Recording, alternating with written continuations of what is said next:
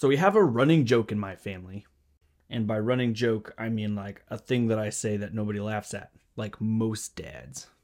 Where I say, I really love an iPad, but I don't want to pay for one. At the end of the day, an iPad would be fun, but there is nothing about an iPad that I absolutely need. It's just a thing that would be kind of cool. The problem is, I know some stuff that makes an iPad more expensive than the sticker price. And so I want to talk about that today. So let's get into it.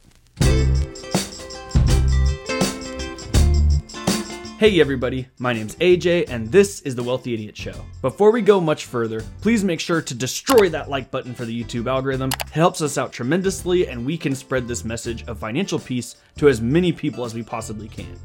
Today I want to throw a whole bunch of numbers your direction, so hopefully we can make this as simple as possible and you can keep up. And what I want to do is I want to cover the real cost of things. Not just the sticker price, but the actual cost of things. And once you kind of see how much stuff costs you, I think it's going to change your mind a little bit on how you're currently spending your money. Maybe you don't buy that iPad that you don't actually need because the numbers just don't support that decision. So let's check it out. The median individual makes about $44,000 per year. So we'll put Bob up on the screen, making $44,000 per year. So you could make more or less. We're just going to use this example. So take, whatever information I'm giving you and you could plug in your own numbers to make it fit. But for now, Bob makes $44,000 a year. Now, if we break that down, that's roughly $3,650 per month, $850 per week, and about $21 per hour. All these are kind of rounded off, but that's how much Bob is making in the long run. And when we look at things like sticker price, we think of things in terms of how much cash it costs. So the first example I want to talk about is a PlayStation 5. I know a lot of guys are looking at PlayStation 5s. They've been around for about a year now, but maybe for Christmas, that's what you're aiming for. A PlayStation 5 is $500. So for Bob, that's worth roughly 24 hours of his life. When we look at things in terms of hours, it kind of changes a little bit. You have to put in 24 hours of effort just to be able to afford $500 PlayStation, not including tax or any other accessories like games attached to that device. So it costs quite a bit of time for Bob to be able to accumulate that. Let's take a second example. The average amount of tax that Bob is going to pay this year is $6,600.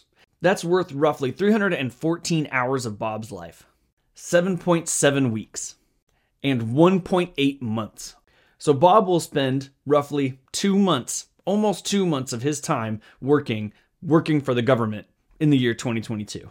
Now let's look at the average car. So I looked up the average car in November of 2022, what the average car purchase was, and it was $48,000. That just blew my mind. In the middle of extreme inflation and in the middle of the possible recession coming up, people are buying $48,000 cars on average. That's nuts. For Bob, a $48,000 car is roughly 2,200 hours of his life. 57 weeks. 13 months, which is 1 month over a year. It will take Bob 1 year of his life just to be able to afford a car. 1 whole year of working. But that doesn't include the fact that most people are financing cars and you're paying interest on top of that car payment. So the actual cost of a car with interest is roughly $64,000 over a 72-month loan. That's 3,050 hours of Bob's life, 75 weeks and 17 months. We're approaching almost 2 years worth of Bob's life just to be able to afford one single car. One vehicle, one object which you're going to spend most of your time in, driving from your home to your work, back to your home. These are just a few examples, but looking at things in terms of hours spent dramatically changes how much you'd be willing to pay for a particular item. It does it for me. Knowing how much an iPad costs, like how many hours it takes me to work to be able to afford an iPad, just makes it seem not all that worth it. I would rather put those hours of my life into something much more important, like being able to take care of my family, giving them opportunities or experiences that they're going to remember, maybe putting more money into our house and the way that our house is set up, furnishing, etc., so that we can be more comfortable where we live.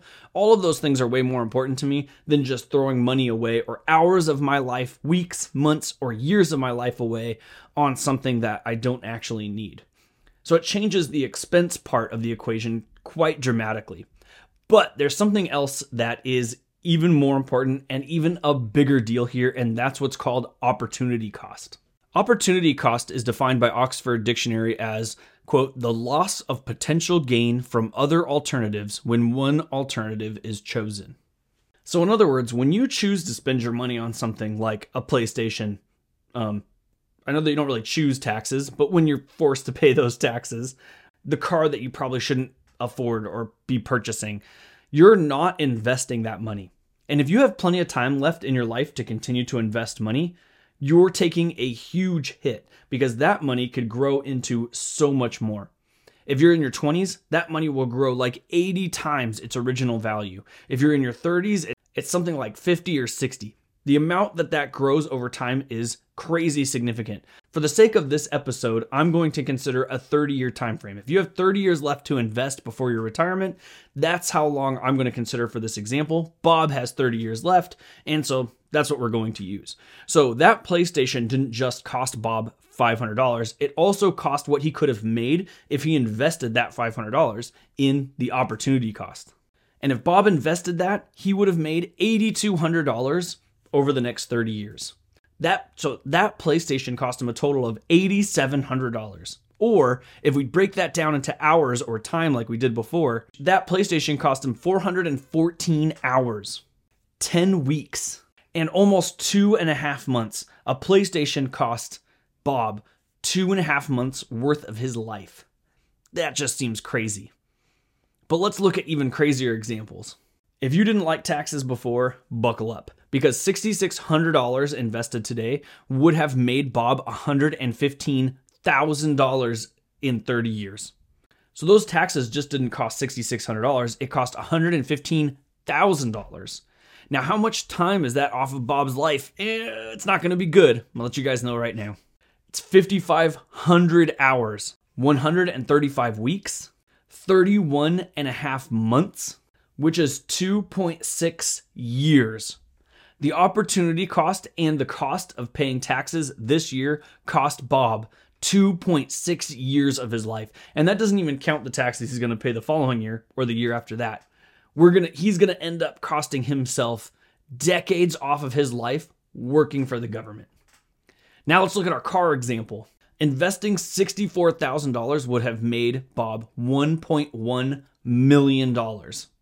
That's 52,000 hours of his life, almost 1,300 weeks, 300 months, which equals out to 25 years. This cost Bob 25 years worth of work and opportunity cost just to be able to purchase this car. Once you start looking at stuff in this format and you start to see how much stuff is costing you in terms of your life, how much life is being sucked out of you to buy this thing, it really dramatically changes what you're willing to spend money on, and it puts a great importance on investing over time. All we did here is just look at how much we could have made if we just invested this amount into a basic S&P 500 index fund, which was returning on average 10% per year. That's not always guaranteed. Commenter recently said, hey, when stuff is down, it's down. It doesn't always go up. On average, we can expect about 10% returns per year.